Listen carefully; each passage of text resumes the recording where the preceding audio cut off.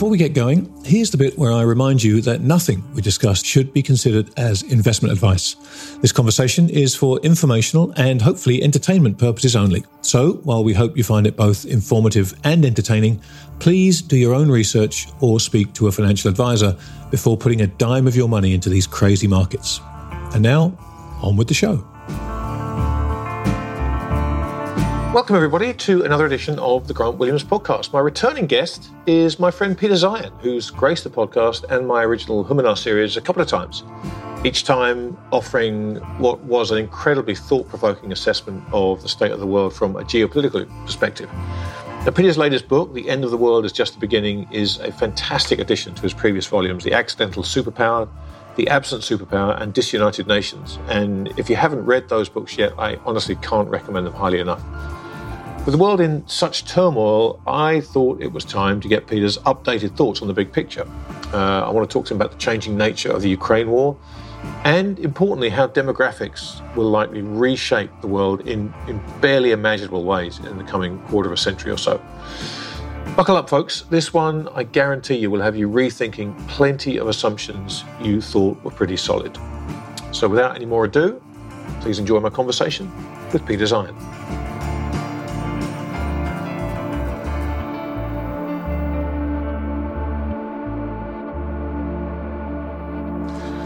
Peter, welcome back to the podcast. It's so good to see you always, and you're looking sickeningly healthy.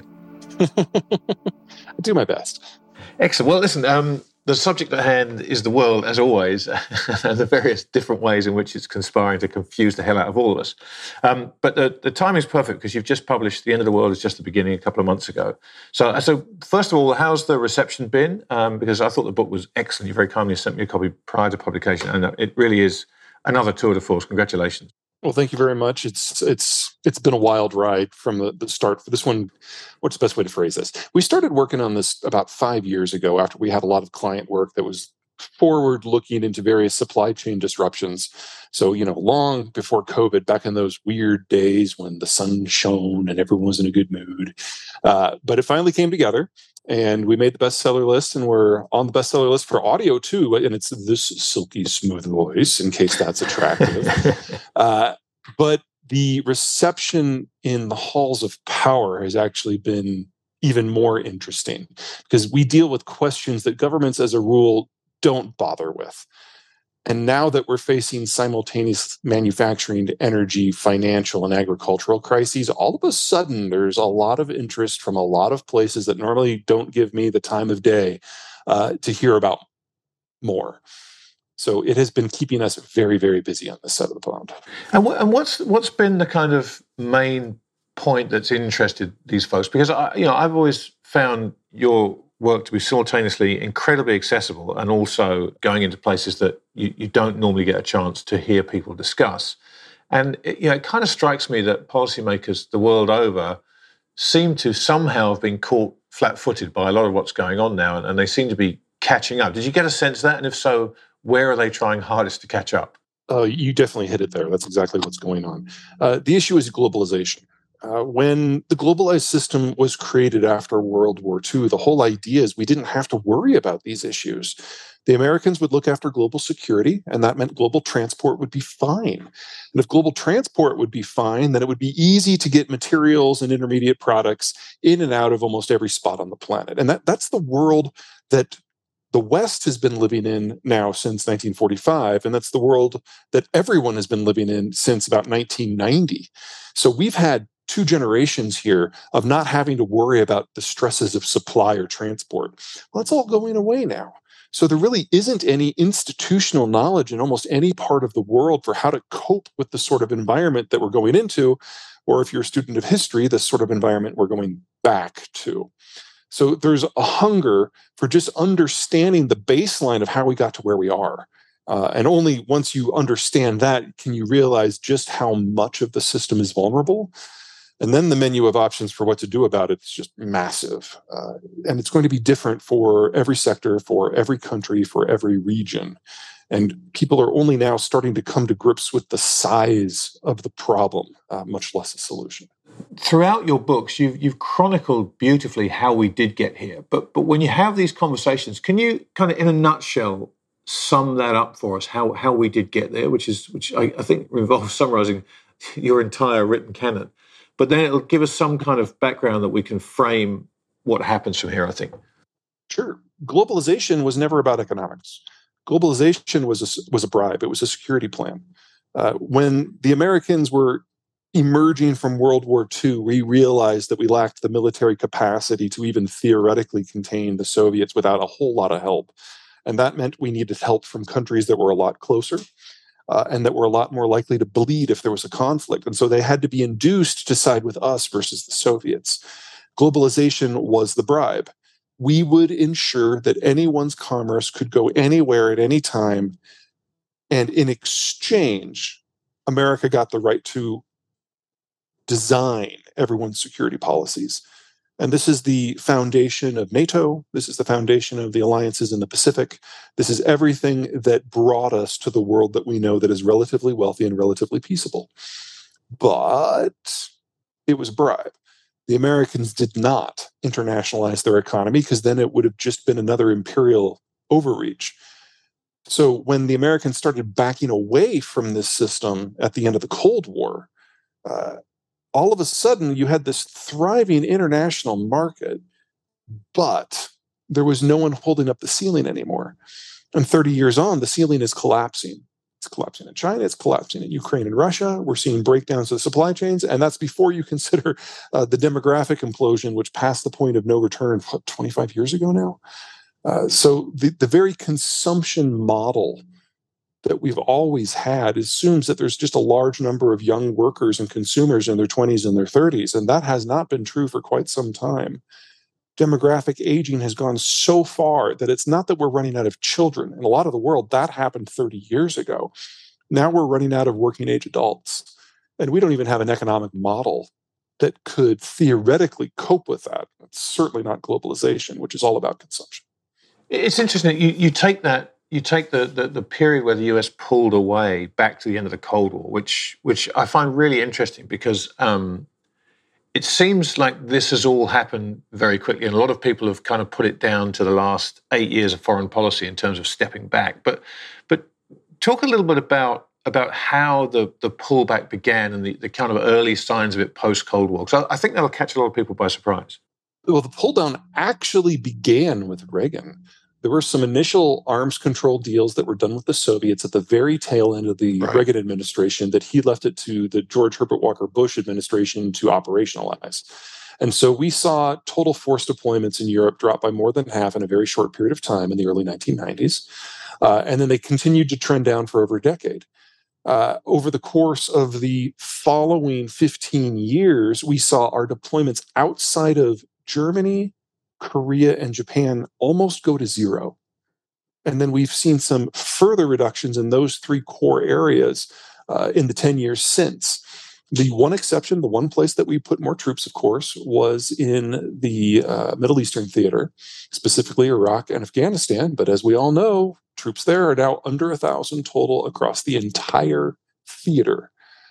So we actually, at the start of the Ukraine war, had fewer troops stationed abroad than since any time, or at any time since Reconstruction in the late 1800s.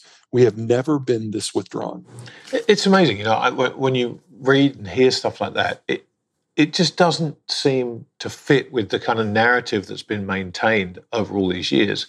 The acceleration that seems to have happened in the last kind of couple of years, is that because of the rise of China? Is that coincidental? I mean, let's go back to prior to the Ukraine invasion, because we'll get onto that shortly. But that acceleration, has that just been optics, or has there been a factor that China has become more belligerent, has become more of a visible problem, and so the acceleration that we've seen is perhaps down to realization of the situation we're in given China's rise? Well, with the exception of Japan and Korea, which are very important exceptions, the United States has not had a significant military footprint in the East Asian theater since the Cold War. The biggest deployments, of course, were the Vietnam War, which eventually went to zero well before the Chinese rise, as well as the Philippines, which we closed out, I believe, in 1992 was when Subic was closed. Subic, yeah. So in terms of an American military footprint in East Asia, it's almost exclusively naval, and that really hasn't changed. And one of the beauties of naval deployments are you can move them. It's not like the Army where you have to have a fixed point of placement. The Navy is mobile by definition. It's more to do with the changing nature of American power and American culture.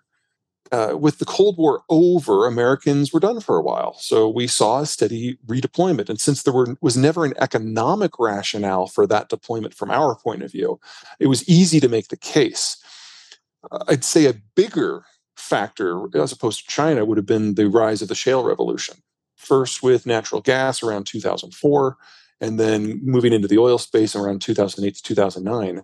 That pushed the United States from a position where it did care at least tangentially about certain aspects of the international market because it was the world's largest oil importer.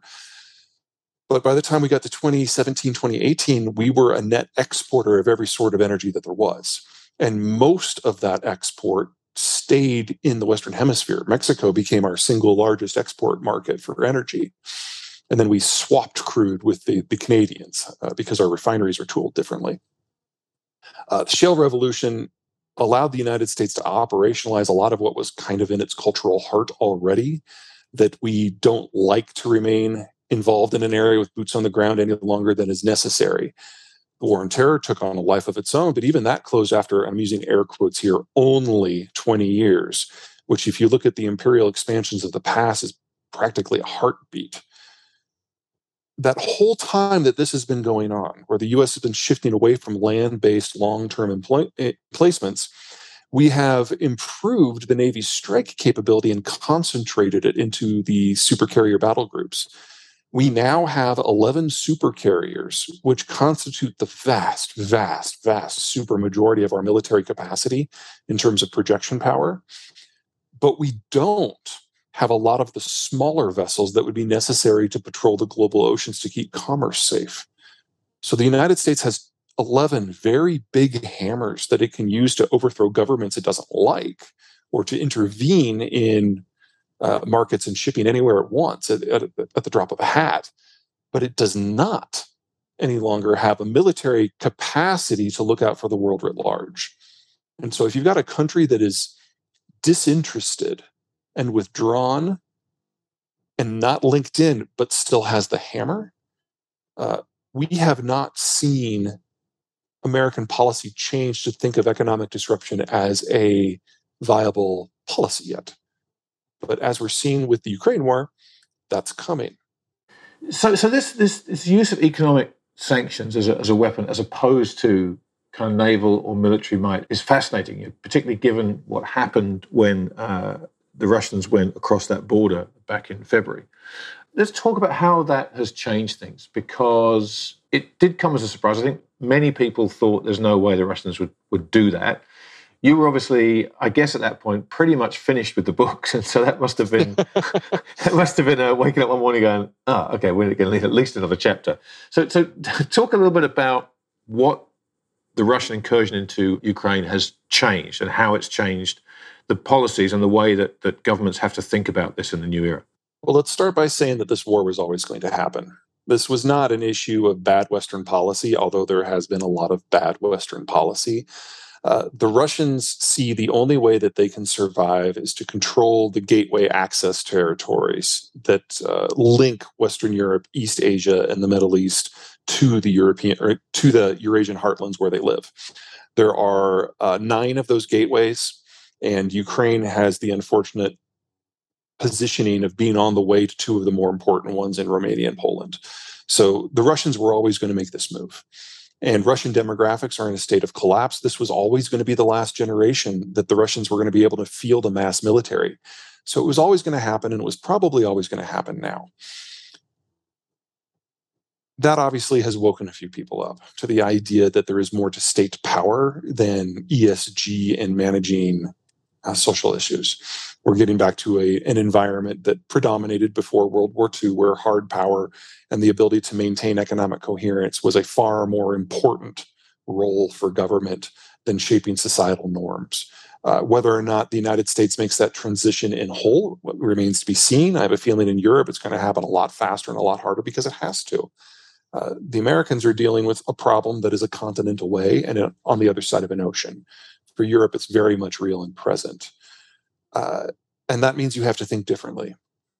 Traditionally, before 1945, before globalization, if you could not get an input for your system, whether it was food or iron ore or energy, you went out and you got it, you took it.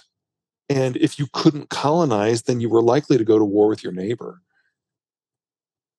We haven't had to think about that. We haven't had to think that way in a very long time. And especially when it comes to Europe, the institutions that were responsible for that were either destroyed in the war or forcibly dismantled afterwards or transitioned to what we now recognize as social democracy. We now have to go in the other direction. And to be a leader in Europe in this time, it's got to be so jarring and borderline horrific, because everything that you've struggled and fought for your entire professional life, all of a sudden is a rounding error compared to the survival of states and economies and cultures. We're not used to thinking this way.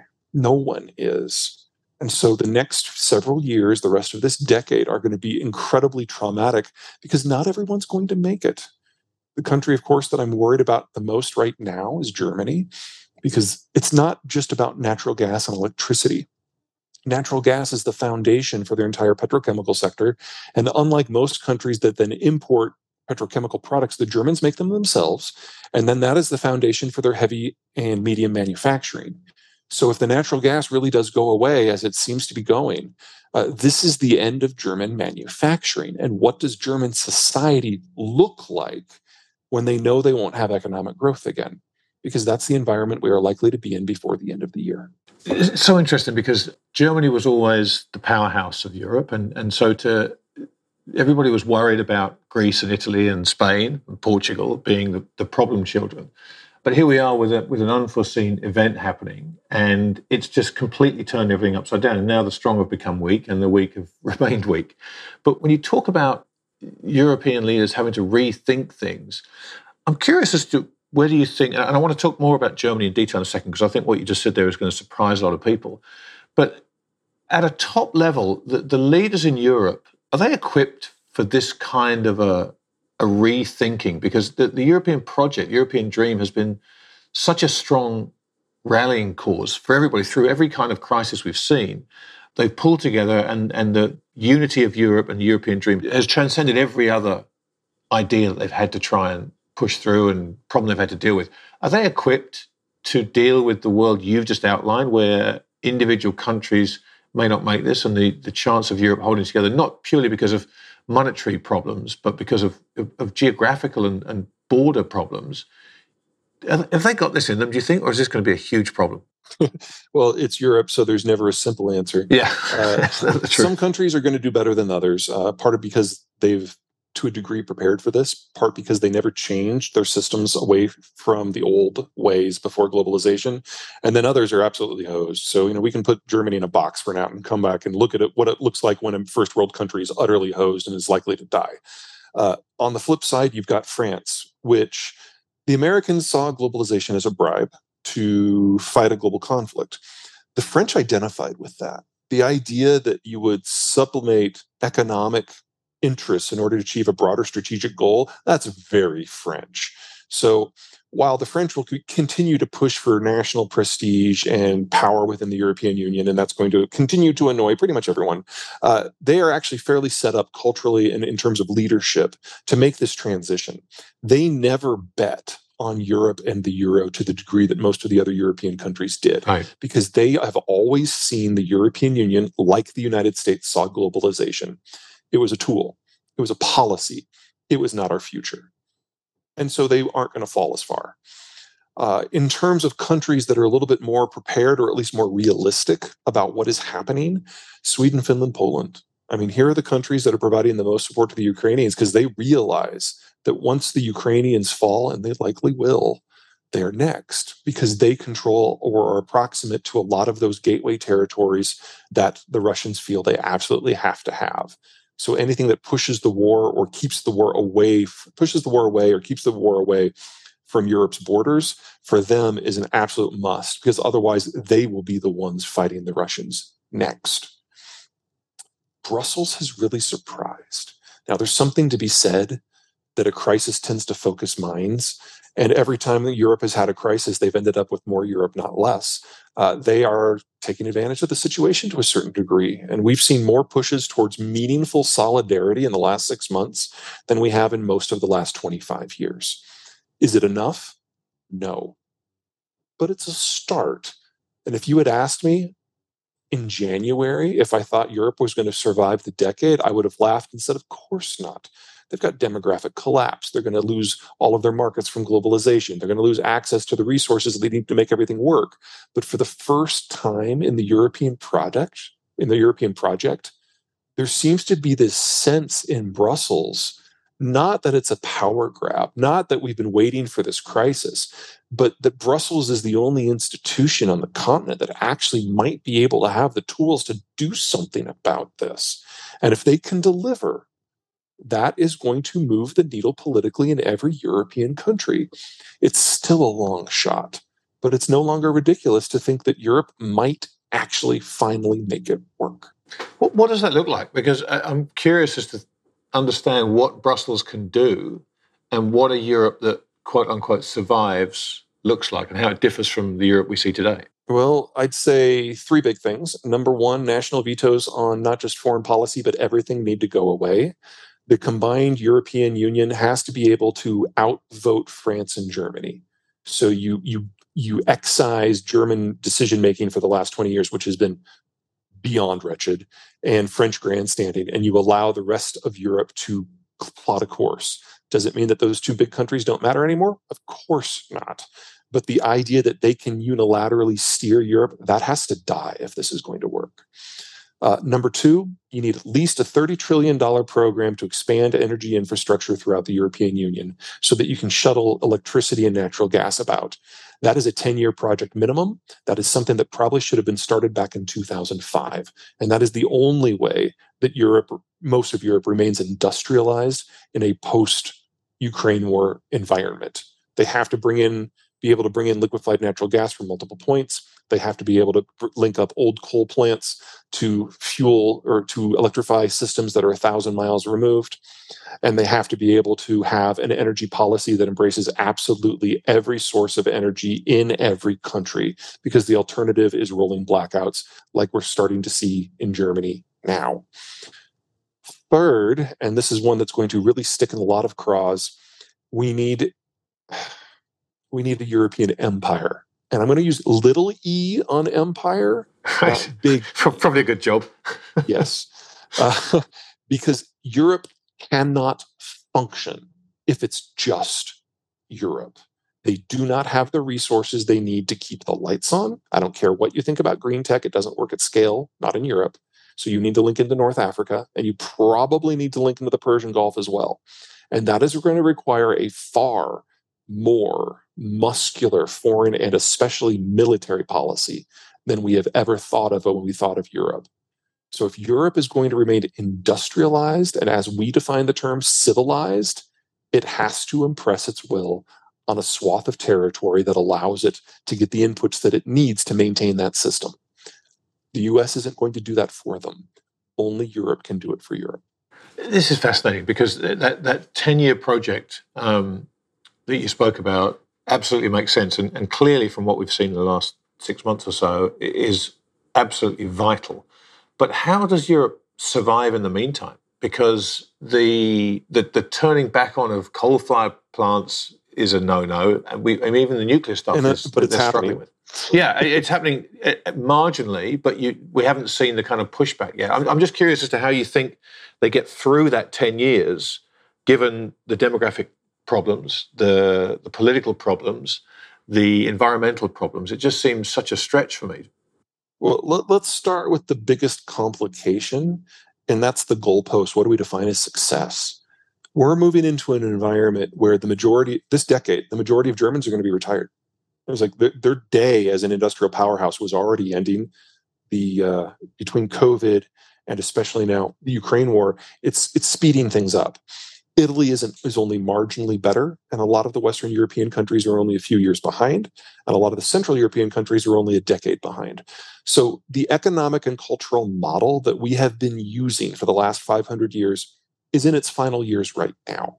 So defining what success is very difficult because we've never been in this environment before. But you have to keep the electricity flowing. So yes, coal has to come back in a very, very big way.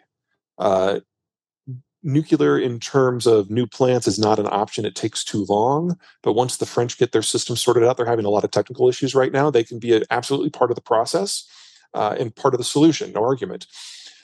A lot of the money that has been dedicated to green tech in terms of power generation in Northern Europe has been wasted. Europe, especially Germany, is neither sunny nor windy. And if you do away with the Enron-style accounting gimmicks that the Germans specifically have been using, they only generate about 8 to 10% of their electricity from solar and wind, and that's heavily concentrated in August when the Germans are on vacation. So it's really just been a 2 trillion euro suck. But their efforts to expand their grid to shift electricity around the country based on where the power is coming from at every given moment, that was a solid idea. And they need a European grid that does that at scale. Until it's up, get used to brownouts, get used to rolling blackouts, get used to an evisceration of long-term competitiveness. You're looking at structural damage to the economic models of most of the European countries. And that means recasting what success means. Anyone who once had a vision that Europe could be a global leader, I mean, that ideal was always pie in the sky, and now it's dead in the ground. This is now getting down to the issues of systemic survival for national demographics and identities. And unfortunately, that means a lot of people are going to have to think very, very differently. We're going to have some of this in the United States too. But the United States, because it produces all of its own food and energy and almost all of its own fertilizer, the goalposts don't have to move. It's going to be a lot more familiar of a situation. Americans, of course, will overly freak about it because that's what we do. But we don't have any of the bedrock challenges that the Europeans are facing. Let's take Germany out of that box then, because listening to this, it's so fascinating, potentially just how quickly Germany can go from the powerhouse holding Europe together to the problem at its core that needs to be sorted out. So how does that affect the policy lens through which European leaders have to view Europe now? And how does that affect Germans? Because that's not a position they're used to being in, and it's going to come at them pretty hard and fast by the sound of things. Let's start with the changes that we knew were inevitable and imminent before the war. Germany is one of the fastest aging societies in human history. They now have more people in their 60s than their 50s, than their 40s, than their 30s, than their 20s, than their teens and children. And that is a terminal demographic. So we already knew going into this that the German nation was not going to survive this century. The question is what happens on the way out. There are a lot of countries that are in that position. The Italians are in it, the Russians are in it, the Chinese are in it. So this was always going to be a transition century, if you will, between a world that had been following more or less the same economic models for a half a millennia to something fundamentally different. In the case of Germany, the flip point was always going to be this decade. And that meant that German demographics were going to make German manufacturing probably not economically viable on their own. One of the things that a lot of people, especially in the United States, don't understand is the degree to which German manufacturing is not a one-country show. It is very heavily integrated with not just Belgium and Austria and the Netherlands, but also countries that were part of the former Soviet system, especially Poland, Slovakia, and Hungary, Czech Republic too. Their demographics are only about 10 years behind the Germans. So we already had a structural challenge pointed at the heart of the system that we knew was a death blow. That was already coming. German manufacturing has been very successful for 3 reasons. Number one is the access to what has been until now a perfect demographic moment. If you've got a lot of Germans and Czechs and others that are in their 50s that don't have a lot of kids, it pushes down the relative cost of labor, and that labor is very productive. Second, the European Union has allowed for frictionless transport among the system. So you kind of get the best aspects of NAFTA without a lot of the political overhang, because it's like kind of built into the European treaties. But third was always Russian energy. Russian energy is cheap. It has been provided without interruption since shortly after Vietnam. And the Germans don't have what we in the United States consider to be a traditional system. So here, there's a lot of inputs that come from a lot of places. There's independent supply chains that fly back and forth around the country and sometimes cross borders. But there's no one who has kind of a set privileged access to any of it. It's all in the open market. In Germany, once the energy reaches the German infrastructure, it's processed by German companies and then sold on long-term contracts to other German companies. So energy turns into energy processing, turns into heavy industry, turns into manufacturing. It's all kept in-house. It's very incestuous. But that means if you knock off that bit right at the beginning, the energy inflows, you lose the base of the entire manufacturing supply chain for the entire German economy. And German economics to this point have been based on the inviolability of trade, that the idea that you could never challenge it, that it will always be sacrosanct within the European system and in the globalized system. That's no longer the case. The Germans are going to have to come up with a fundamentally new economic model if they are to survive as a state. They've done this before. Most of us didn't like what they decided upon. Yeah. I mean, it's extraordinary. These demographic shifts are telegraphed so far in advance. And a similar thing happened with Japan, obviously. We all knew the point, 2015, at which the Japanese population was going to start to decline for 30 plus years, 40 years maybe. And yet it came and went, and nobody seemed to be able to grasp how big it was, and it always seemed further away. It's like, I don't know if you're a Monty Python fan, but the scene in The Holy Grail where the two guards are standing by the door and John Cleese is charging towards them with a spear. And he's a long way away, and then it cuts back to the guards, and then he's a bit closer, and it cuts back to the guards, and he's a long way away again, and it cuts back to the guards, and he just jumps and stabs them both.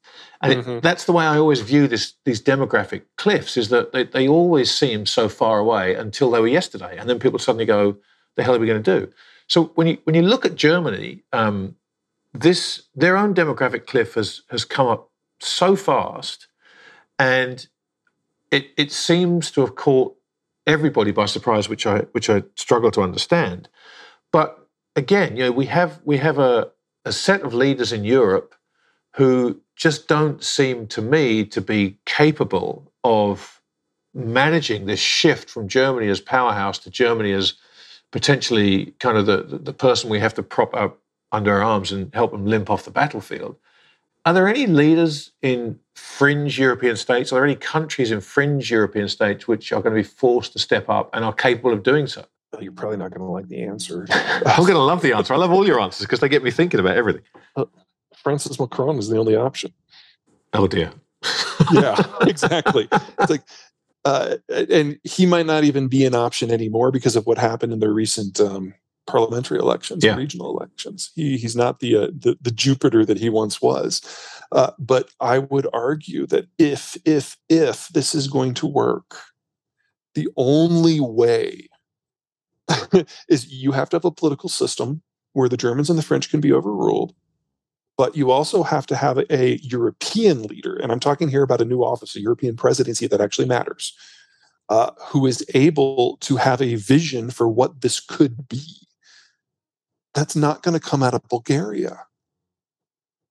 And you have to do it in 5 years. So we're having an international crisis right now. It is mobilizing people. It is forcing people to think very differently. But for Europe to survive, it has to be able to take from the haves and give to the have-nots at scale. And it has to be able to punish countries that can't or won't cooperate at scale. And that means you have to have someone in place who can tell the Germans to suck it up at the same time they tell the Greeks to suck it up. So you already know which two blocks it can't come from. It can't come from Southern Europe. It can't come from what we traditionally think is the Northern core. It's got to come from a country that has size. It has to come from a country that is not facing these existential crises. And France is the only one. Fascinating. Do you think this is going to be doable? Because in a normal, No, I don't. I mean, okay. but I was going to say, because go ahead. if you had asked me back in January, I would have laughed. Today, it's Right. not completely ridiculous. But it's clearly necessary. But I wonder, the traditional way that these things go when countries are struggling internally, as everybody is with the return of inflation, and politically with the kind of the splintering of political direction in further apart from each other. Normally, the fingers get pointed externally to other countries, and so taking from the haves and the have-nots within your own country is potentially doable. There are ways to do that, but taking from your own haves and giving them to the have-nots of another country in Europe at a time where stresses and tensions are on a domestic level are so strong, just seems to me like I really struggle to see how that would be doable. Oh, no, I agree with you completely. And to give you the one historical example that I think is most relevant here, that's the United States. The United States has long had a stronger sense of self than a lot of the European countries. I mean, we think of ourselves, the world thinks of us as a new country, but if you look at the constitutional order of the United States, it's the second oldest on the planet. We fought a civil war over this issue. That's what it took for us to decide on federal supremacy. I hope it doesn't come to that in Europe. I don't think it will, but I'm also more than a little dubious that the Europeans can make it work without a much larger shock than what we're seeing right now. Right. Let's bring Russia into the mix now then, because obviously the last time you and I spoke, they'd basically just gone into Ukraine, and you laid out beautifully why it was at some point inevitable that they would be forced to do this because of the constraints they have in terms of protecting their borders from Europe across the plains.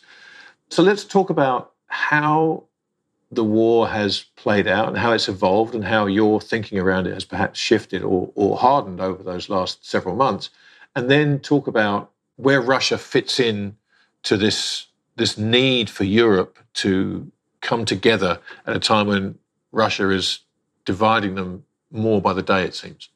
The Russians know that this is their last real war.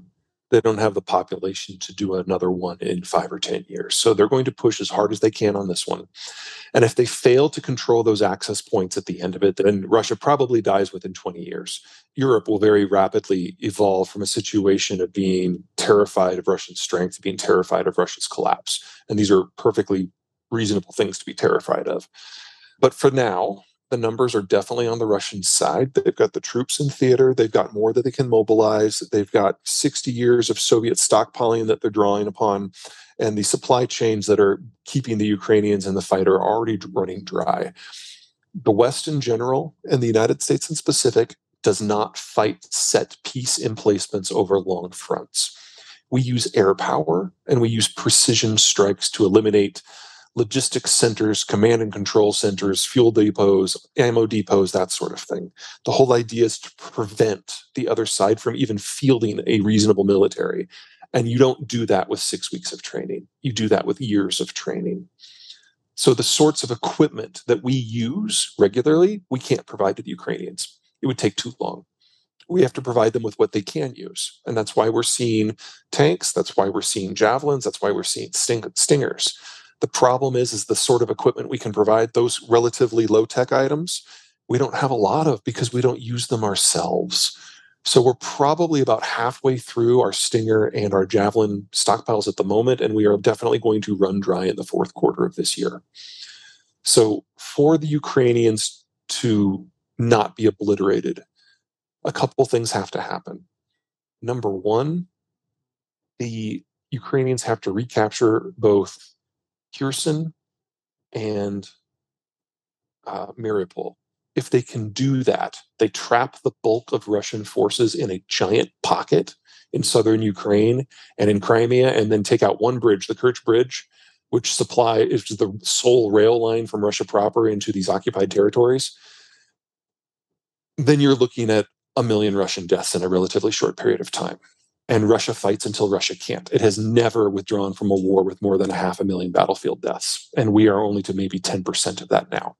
So that sort of double isolation, turning Crimea into a pocket, that is how you theoretically might, force the Russians to back off.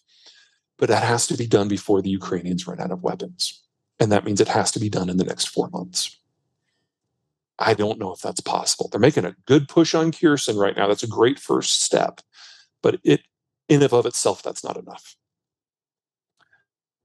Which suggests to me that we're going to have a collapse in the Ukrainian position this year.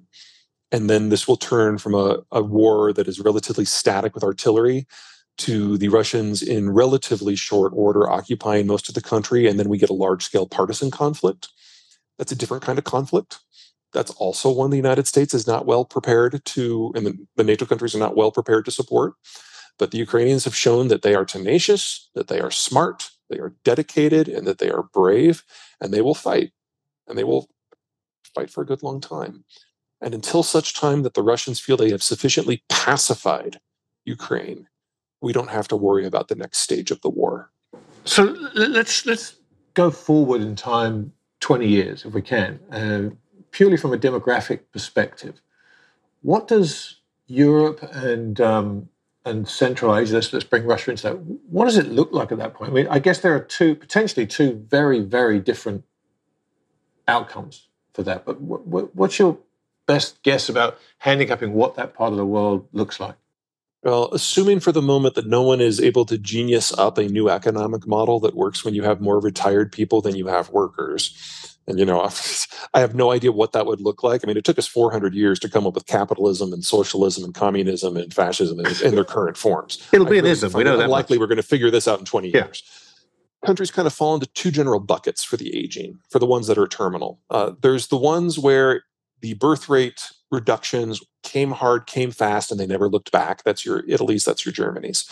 And then there's others where it's, instead of just a straight collapse in birth rate, sometimes it ebbed and flowed. That would suggest that the drop in birth rate wasn't simply because of a fast urbanization and industrialization, but it was instead because of other factors, political mismanagement, for example. Maybe there was an agricultural failure. Maybe there was a war.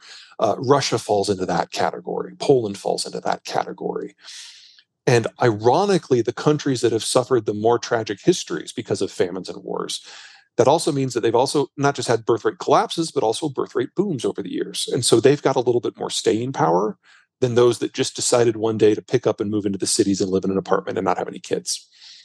So by the time we get to 2040, 2045, it's going to be over for Romania, Bulgaria, Germany, Italy. I don't know what they're going to look like, but the idea that they can field a military or have sufficient resources to educate a skilled workforce, I think is beyond impossible. Then you'll have the dying of the light in that other group, your Poland's, your Finland's, your Russia's, where there has been more, positive's the wrong word, more erratic birth rates. And so it's not as fast of a collapse. But even here, you're talking about a complete economic dislocation. You're talking about a situation that will be far worse than Japan is today.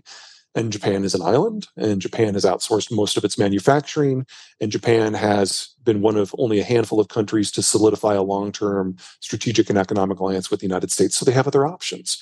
Most of these countries don't.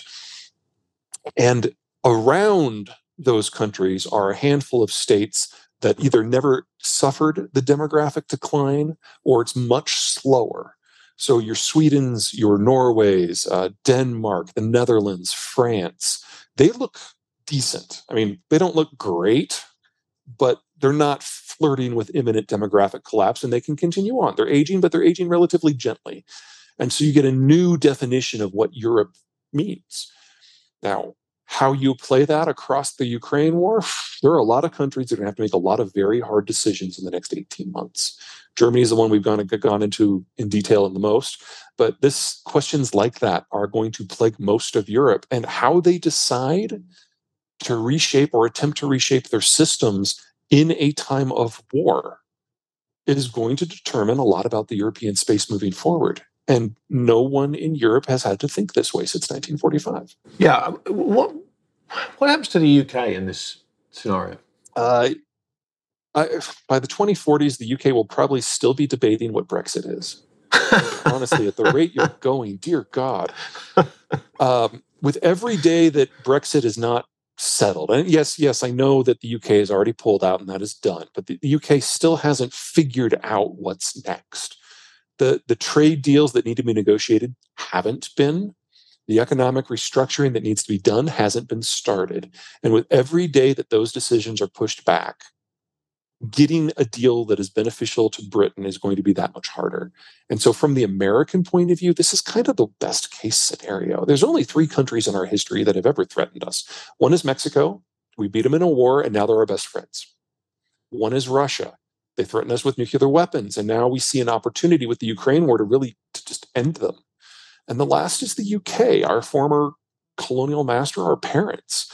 And we are very close to a situation where the only option for the UK is to accede to whatever demands the Americans demand and basically move in with the kids. Now, whether that happens in the form of a very deep trade relationship that is very imbalanced or something that is more akin to statehood, that is a political decision to be made in England, not Scotland, not Wales, England. That's where the votes are. That's where this is going to be decided one way or another. But you have to figure out Brexit first. Yeah, we'll get around to it, Peter. Don't worry. Yeah. We're working on it. We're working on it. So let me ask you on a broader scope, where does inflation fit into all this? Because because it obviously, any potential way out of this you have is complicated massively by the return of inflation. So talk a bit about how you factor inflation into your thinking around all these geopolitical issues. Inflation globally, and especially for the American and the European systems, has had 4 big trends since World War II.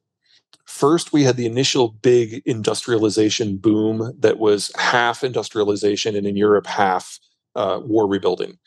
Putting that down asphalt and concrete, building skyscrapers, running electricity in the countryside, everyone basically being brought into the modern age.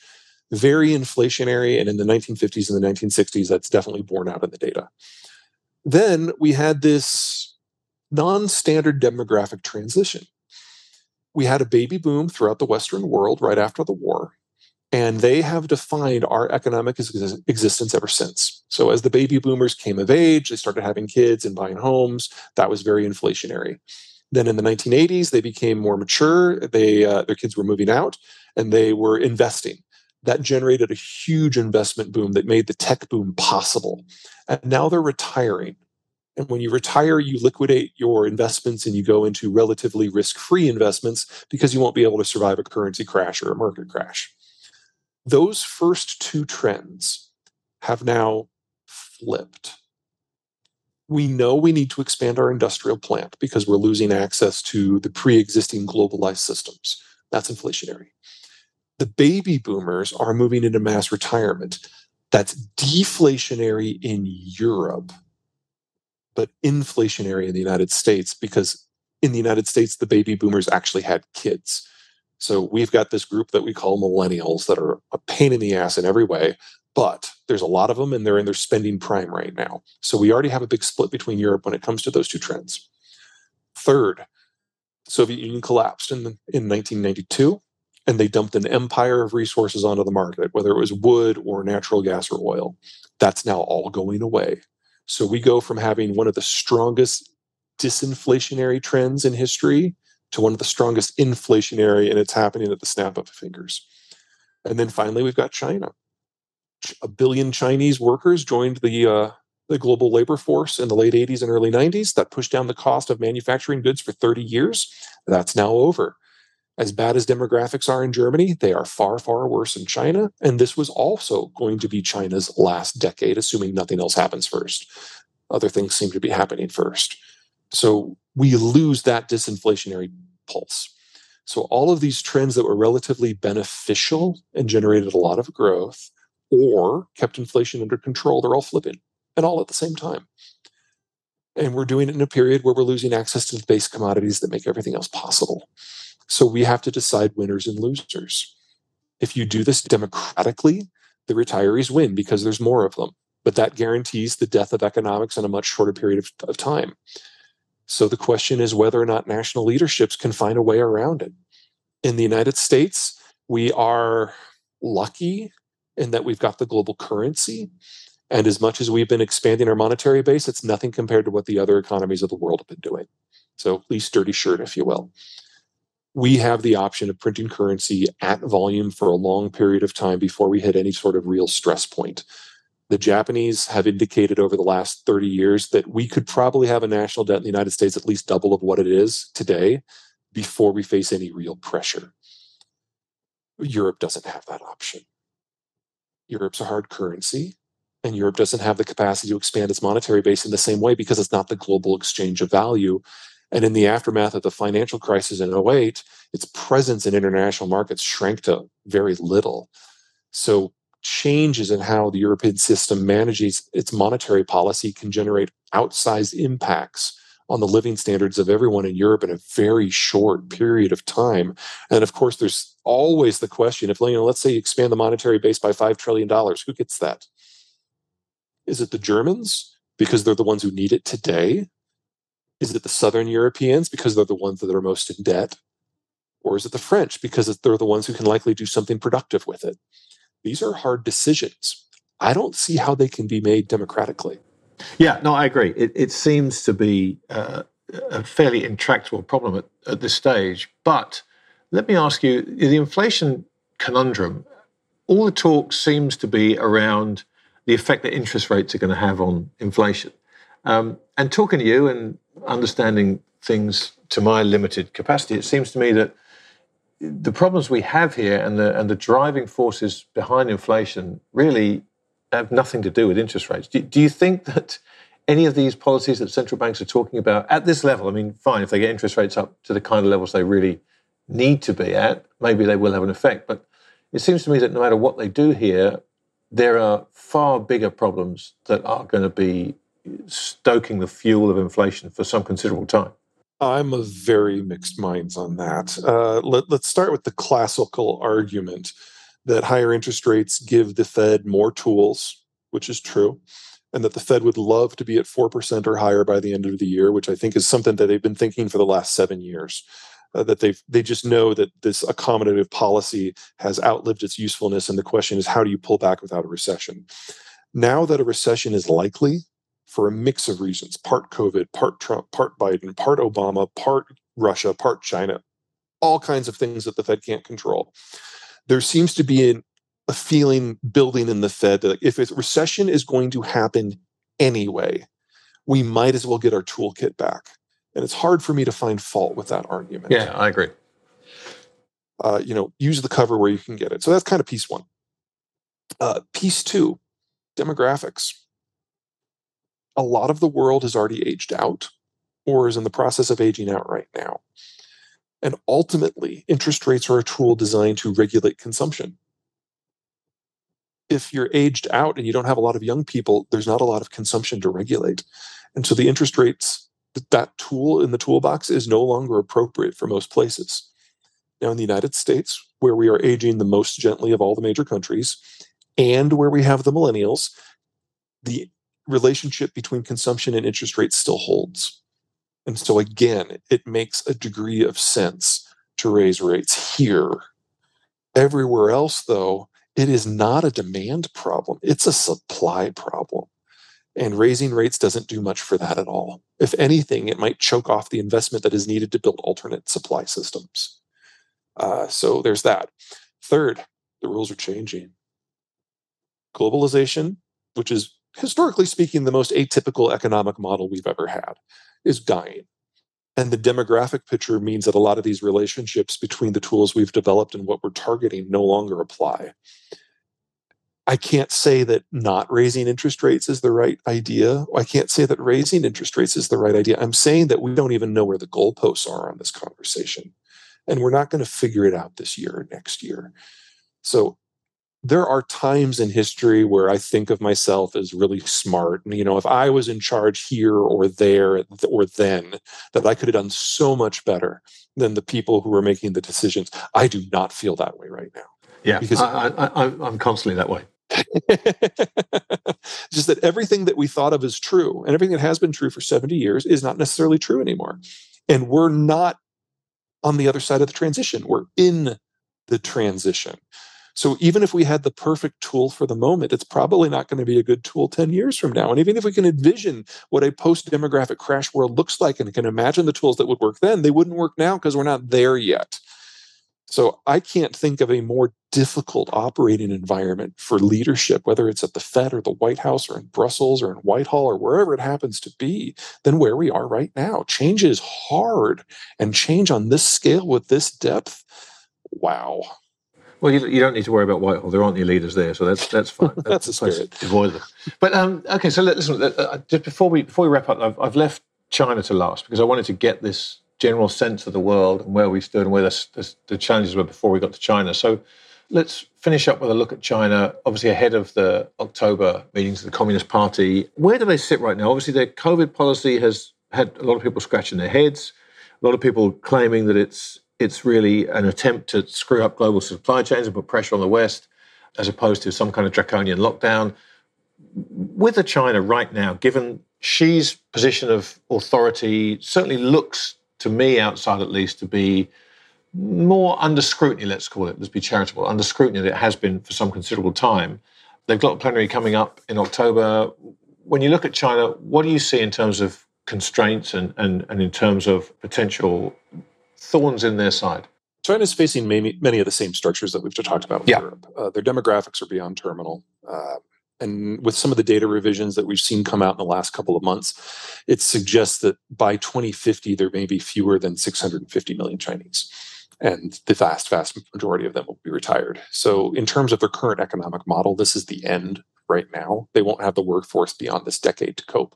And that assumes no crisis in anything else. And there are plenty of crises and other things. The lockdowns don't surprise me at all. And not just because China has a draconian dictatorship. And so it is a viable policy option for them. They really didn't have a choice.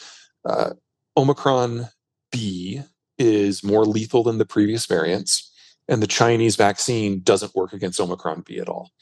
So their choice was to open the floodgates and deal with literally millions of deaths a month, or lock down to keep COVID numbers under control. So this is not anything that, from my point of view, is a shock, and it's purely driven by domestic considerations. I don't think any relationships with the West, whether political, strategic, or economic or otherwise, factored into the decision-making one iota. And this is going to remain the policy in China until such time that they have a domestically generated vaccine that they can apply en masse. Considering the speed with which COVID evolves, I do not have any confidence that will happen in the next 3 years. With mRNA technology, the United States has finally changed its vaccine approval laws to make it follow more or less what we do for the flu shot. So the vaccine manufacturers can guess which variant is going to be dominant. They adjust their manufacturing for that, and 3 to 6 months later, we get the shot. We're going to have that this fall for Omicron. The Chinese won't. The Chinese have not figured out mRNA at this point. So until they do, there's still a 2-year delay. So this sort of disruptions that we have seen in the last 6 months in the Chinese manufacturing system, you should consider this the normal and really the best case scenario for at least the next few years. That assumes we don't have an energy crisis. We are having an energy crisis because as the Russian energy falls off the European market, the Europeans are going to get their energy from somewhere else. A lot of that stuff, specifically in former European colonies in Africa, right now is going to China. It won't much longer. That's part of the whole European empire, little e, transition that we're seeing in Europe right now. The Chinese ability to tap a world full of raw materials to keep their system going, that is ending too. That's another death blow to their manufacturing sector. And that assumes that there's not going to be a food crisis. And there's going to be a food crisis. Now, again, we know about the wheat coming out of Ukraine and Russia and how that's being compromised. But China has its own homegrown crisis now. In the aftermath of African swine fever, the Chinese saw the devastation of their agricultural system for animal protein, and they rebuilt it with people who didn't know what they were doing. So another wave of African swine fever that's going to probably wipe out their pork herd a second time is probably already starting. That just leaves rice. Well, the Chinese are the world's largest exporter and producer of phosphate, but now they need to keep it all at home to make their one crop that they can control, rice, still function. So we're getting these intersecting crises that are building across the European space, the Russian space, the Chinese space. And the Western Hemisphere just looks great because that's where a lot of these resources come from. It's where a lot of them are processed. And you've got the North American consumption model on top of that with a healthier demographic in the Western Hemisphere by far. So we're seeing this hiving apart of the system. And if there was one country that was completely dependent on everything working with clockwork precision in order to get imports in or products in, raw commodities and energy products in and finished products out, that's China. So China is by far the country that has the most to suffer here and is by far the most vulnerable.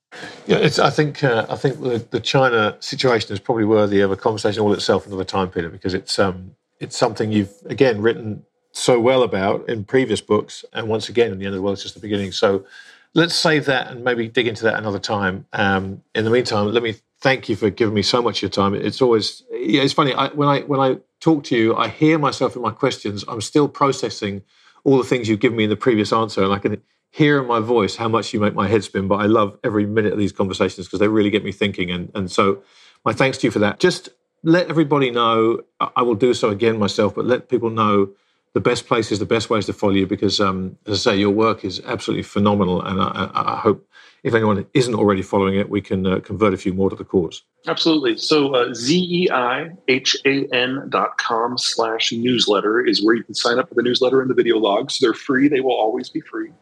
And if you're interested in more on China and Germany specifically and like structurally where they are, the previous book, Disunited Nations, is probably the best starting point. Fantastic. Listen, I will go out my way to plug the books as hard as I possibly can without annoying people for you, because I think, as I said, that each one is a fantastic read in its own right, but as a series, they really do give a phenomenal background and grounding in a lot of the stuff that matters now, but it's going to matter an awful lot more going forward. So, Peter, thanks so much for the time. Enjoy your holiday, and we'll talk again soon, I hope. My pleasure. Until then. Thanks, Peter. Take care. Bye-bye. Bye. Well, as promised, Peter delivered. That was just such a fascinating conversation. As I said, I can hear my brain trying to process the previous answer to the previous question as I'm trying to frame the next one. It's just head-spinningly challenging to try and get our arms around all this. So my thanks to Peter for trying to help us. These demographic and political changes facing the world are absolutely going to require a complete and radical rethinking of the global order. And I thought Peter just laid out the extent not only of the problems facing those world leaders, but the ways in which they're likely to change pretty much everything we thought we knew about the world. I'm going to be thinking about that conversation for a long time to come as I try and wrap my head around what changes of this magnitude might mean. As Peter said, you will find all his work at Zeihan.com, Zeihan. He's active on Twitter, so follow him there if you don't already. You'll find him at Peter Zeihan. And I'll plug his books one more time because they really are superb. The End of the World is Just the Beginning is his latest, but as Peter said, Disunited Nations is a really strong primer for what we talked about. So stick them both next to your bed and dig in. That's all from me. My thanks to you, as always, for listening and for subscribing to the Grant Williams podcast. I'll be back again with another conversation pretty soon. Thanks for listening.